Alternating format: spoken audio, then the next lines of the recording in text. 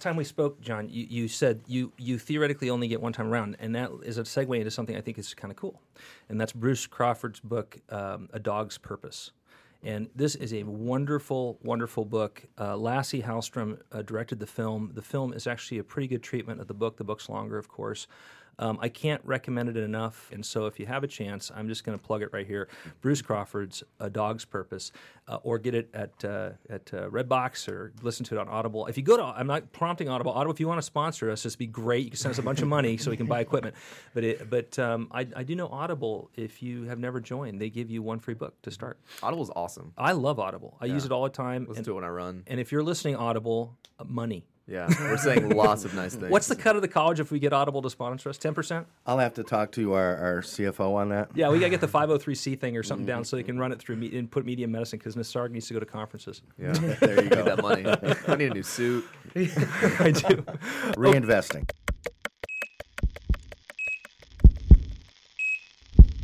This is the Rotations Podcast. I'm Dr. Todd Fredericks, Assistant Professor of Family Medicine at the Heritage College of Osteopathic Medicine in Athens, Ohio, and Nassarg Bakshi, our host, and we're continuing with Dr. John Schreiner. Nassarg. Yes, hello everyone. Thank you for joining us again. We have Dr. John Schreiner, Dean of Admissions, joining us, as well as Joe Rodriguez, a fellow second-year medical student. And we're here talking about the admissions process and what it takes to get into medical school.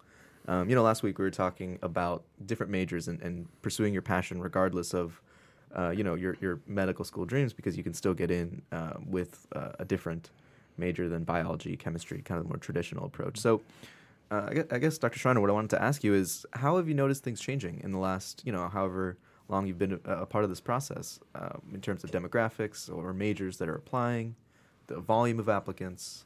Well, I've been doing this for a while, so I've seen the evolution of electricity. And we've got away from chalk and slate. No, actually. Yeah, don't joke about that. That doesn't fail when the power goes out. Yeah, that's right. That's right. Some things are tried and true. But it does when the chalk breaks. Yeah. Can't find a piece. Exactly. So I have seen a lot of change. In terms of the application process, interestingly, it was always a paper and pencil, sort of thing. And, God bless your number 2 pencil. And so obviously the technology has infused the process across the board, from the electronic application, which is web-based, to, in our office, the processing. There was a time when you could look at my conference table and you would see stacks upon stacks upon stacks upon stacks of hard files. Of course, we're all paperless right now, so I can review files from wherever, which is great.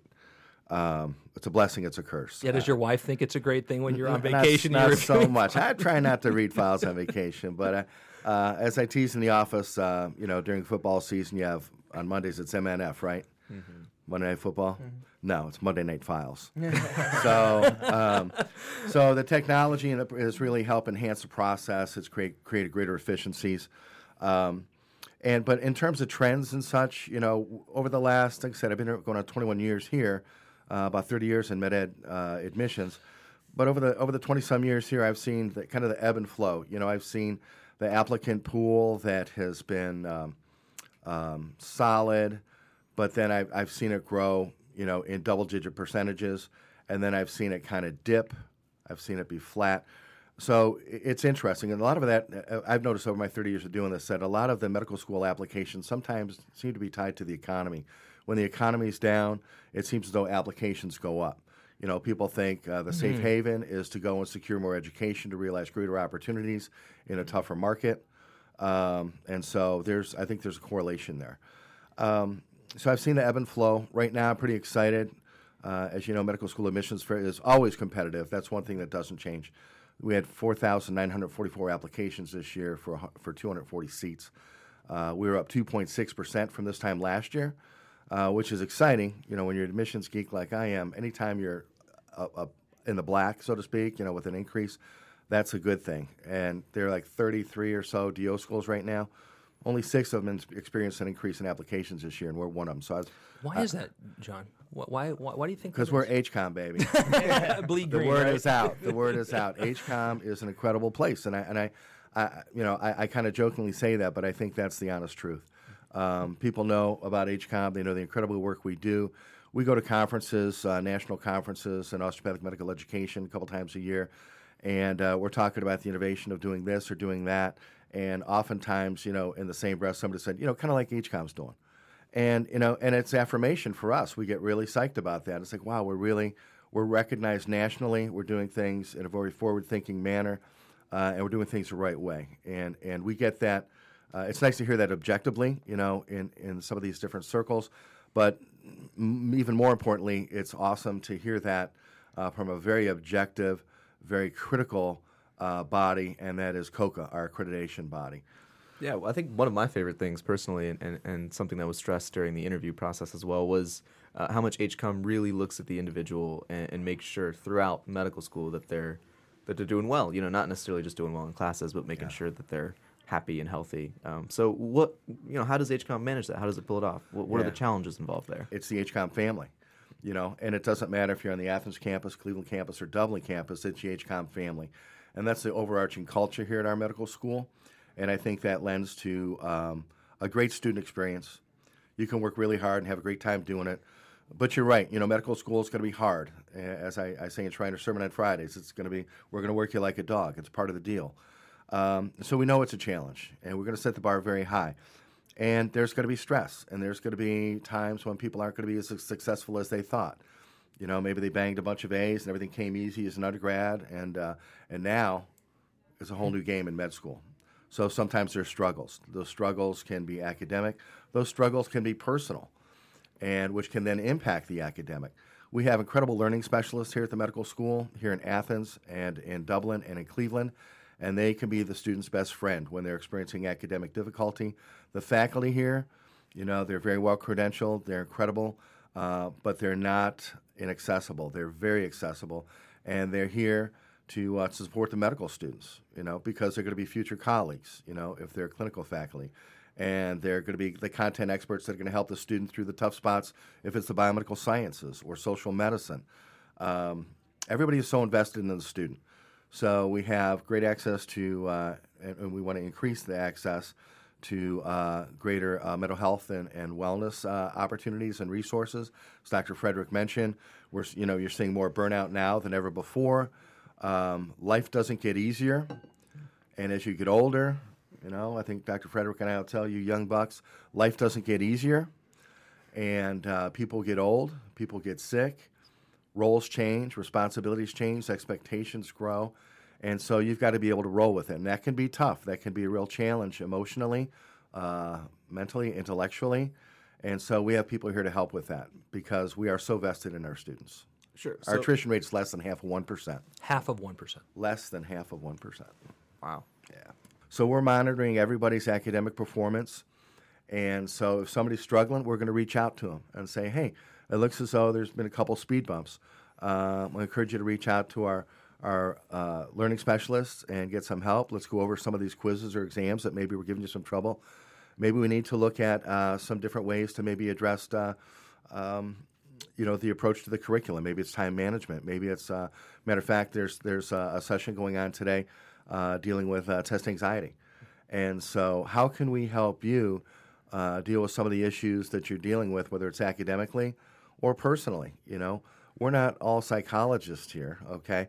But we do have access to some incredible resources that we can get the people in connection with what they need to get them through the tough times and to stay on track and to move forward, be successful. And to go off of that, as a student, I think even before these meetings happen, I go to my friends first here, and I think the best thing that I've learned, at least in this first year, is that it's especially told to us by our faculty, but it happens more with the students, that it ends up being we're not competing with each other, we're competing with the material. Exactly. And the best thing is that all of us work together so well. We help each other more than you would expect in med school. Absolutely. You hear those horror stories of, everyone's competing and it's cutthroat, and it's not like that at all here. No. Why do you think that is, Dr. Shriner? The admission process. Everything's the admission process. Yeah. It's those meetings. Really those meetings. I tell you, getting the right people on board is so important. And we interview those folks that, are gunners, and it's all about them, and it's all about their success. And you can kind of get a feel for that vibe in the interview process. And And so it really comes down to getting the right people on board right at the onset. And I think you guys would know your first point of contact here at HCOM, it's going to be very welcoming, it's going to be supportive, and it is the HCOM family. And so we really try and infuse that culture to our students. Like you said, Jason, you hit it right on the head, man. This is a great comment. Was, we're all in this together, and you said it as well, Nasark. And so people studying together, and as a physician, you're not working in isolation. You're working as part of a team. Studying together is going to help you through the curriculum. Like you said, you're gonna complement somebody else who's maybe not as strong in biochem, and they're going to complement you. Maybe you're not as strong in phys or something. And so everybody's working together. Like you said, Nasark, it's not going to be cutthroat backstabbing. It's going to be collegiality, cooperativeness, and teamwork. Creates a great learning environment and really enhances the chance for student success. Yeah, so we try and set that tone from the get-go. I think that's really reflected, too, in the fact that I've used the comment before, Nasark and I have talked about how at the end of second year, it's always the old saying, Athens in my rearview mirror. That was the big thing in second year. I just want Athens in my rearview mirror so I can go be a doctor. And what's funny is how many people get out, and after a while they're like, no, I really want Athens in my windshield. I want to go back there because I really think it comes down to the sense of community, certainly the campus, and this isn't anything against the regional campuses, Dublin or Cleveland. It's all the same philosophy that I had a good experience. I had made great relationships there. I miss the people I got to spend time with. I want to go back and revisit it, and I feel that very strongly about the place, and I know other people do too. Incredible. And I'm going to air some dirty laundry about Dr. Schreiner on my own case, that he has taken me to task about his concerns because I'm rough on students sometimes when they come in to interview. And Dr. Schreiner's point was, look, we are looking for a good experience because we want people to feel like even if they don't actually get into medical school, that this school was concerned about their future and wants them to be successful, even if they don't end up matriculating. And so this is no BS. This is, I mean, I've been at the pointy tip of John's sword here before, where he said, Todd, maybe we should rethink about your approach. And I mean that's a lesson learned for me. And I've really taken it. I mean, it just shows there's sincerity and there's truth in what is being said here. And I say that at my own expense because it's true. Everything Dr. Schreiner is saying is true. Well, thanks, Dr. Reddick. That means a lot. So what would you say is the best part of your job then? I get paid twice a month. That sounds incredible right now. No, I'm just jazzing, but I do enjoy that. I can tell you the best part of my job is feeling as though I've been maybe a little bit of a bit player in your journey, and I so dig it when one of the things that makes my day. I'll ask you guys, your colleagues in the hall, hey, how's it going? And it's living the dream, Dr. Schreiner, living the dream. So then going off of that, what would you say then is the worst part of your job? Oh, geez. Mm-hmm. Taking that phone call for the kid who didn't get in, or taking the phone call from somebody connected for that kid who didn't get in. And but I wear double-seated britches, and I've got a pretty thick skin. He's a Clevelander. Yeah, baby, I'm from Cleveland. So he's a Steel Town guy. He can handle it. Yeah, I've been ditched by better than you. So I just think in my head, it's like, yeah, come on, let's get over yourself and let's move on. So no, but that's tough, and excuse me, a lot of medical schools, if you're not admitted, they don't want to talk to you anymore. And we're like, hey, on Friday, I tell them, in the everyday programming, if you don't get in, call the office Monday, or next week and find out why. As you know, you can never address a problem until it's identified. So, the student might think, that it was, something in this area that was not, up to snuff, when in fact it was something totally different. So those conversations are kind of tough because, they really wanted to get in. They're so passionate about it. Sometimes there's tears and emotion. You can hear them in the voice. So those are hard. But those are good life learning lessons, for the person. We try and be very helpful even in those tough times of disappointment. Yeah, so we're almost done here, wrapping up. And Joe, you've been sitting in on both these episodes, listening to Dr. Schreiner and taking them some information. Do you have any questions or comments you want to ask him? I guess comment-wise, at least for especially the people that are applying. That was us a year ago. I know. It's crazy. And off of what Dean Schreiner just said, don't if you didn't get accepted, really take their criticism and use it. Because I also think people that have not got accepted that apply again, it really shows this is what they want to do. I know a lot of people that applied, didn't get accepted, they're like, okay. Or they apply with the same application. Yeah. And it's just like, if this is what you really wanted to do, then you would have put more effort into it. You would have changed something around, or you would have at least applied again. Like when I didn't get accepted, it even confirmed this is what I wanted to do, and that I wanted to be here. And Focused you. It did. It Yeah. really did. And then on top of that, also we talked about it. Be who you are, and like we talked, like you don't have to be a biology or a chem major, unless that's what you really like. Then do it. It's great that there are so many different personalities here at HCOM. It's crazy. Like there are people that are from so many different aspects of life, and that's the best part because they give me a different point of view on the same subject. And it's like I never would have thought of it this way. That's a great way to think of it, like humanitarian on the social aspect, and like we said, like physics helps in some things. It helps understand certain situations, but be who you want to be because it also makes school and it makes life a lot easier. That is true about our faculty. Our faculty is one of the most diverse groups of people, and from the entire spectrum. I mean, and there's someone if you need a mentor, there's someone on our faculty that will connect with you. I don't care where you come from on the spectrum, you're going to find someone that you can relate to, and I think that is true. I think it's a really good observation. I'm glad you brought that up. Do you mind going in? Nisarg brought this up. We were talking about AACOMAS and AACOM and the relationship between the two. We didn't understand that. Do you understand that, how that works? I better. I'm a former chair of our. Well, that's what I'm asking. Yeah, two-time It's a chair. rhetorical question is what it was. No, you're right. Okay, the relationship, it's interesting. There's, so you've got the AOA, right, the American Osteopathic Association, which is separate from ACOM, the American Association of Colleges of Osteopathic Medicine. And then yet another acronym, AACOMAS, the American Association of Colleges of Osteopathic Medicine Application Service. Now, ACOM, the Association of Colleges, is the parent organization that serves all the DO schools and facilitates the admission the application process through AACOMAS, with the exception of Texas. Texas has their own application service. So, AACOMAS is under the umbrella of ACOM. And ACOM is really, like I said, the overarching organization that serves all the colleges of osteopathic medicine. Cool. All right. This is some great conversation. Any other questions or comments you want to bring up? I just want to thank you for the opportunity to share a little bit about my world in admissions and student affairs. And it's an honor and privilege to work with you guys and to serve here at HCOM. And I'm just pleased to be able to spend some time with you here this morning. Yeah, thank you for joining us. It was great. I'm pleasure. sure lots of applicants will find this information helpful. I hope so. And trying our to office navigate. is always available for more questions, 1-800. Look up the number. Yeah. Give us a call. We're here to help. That's awesome. Awesome.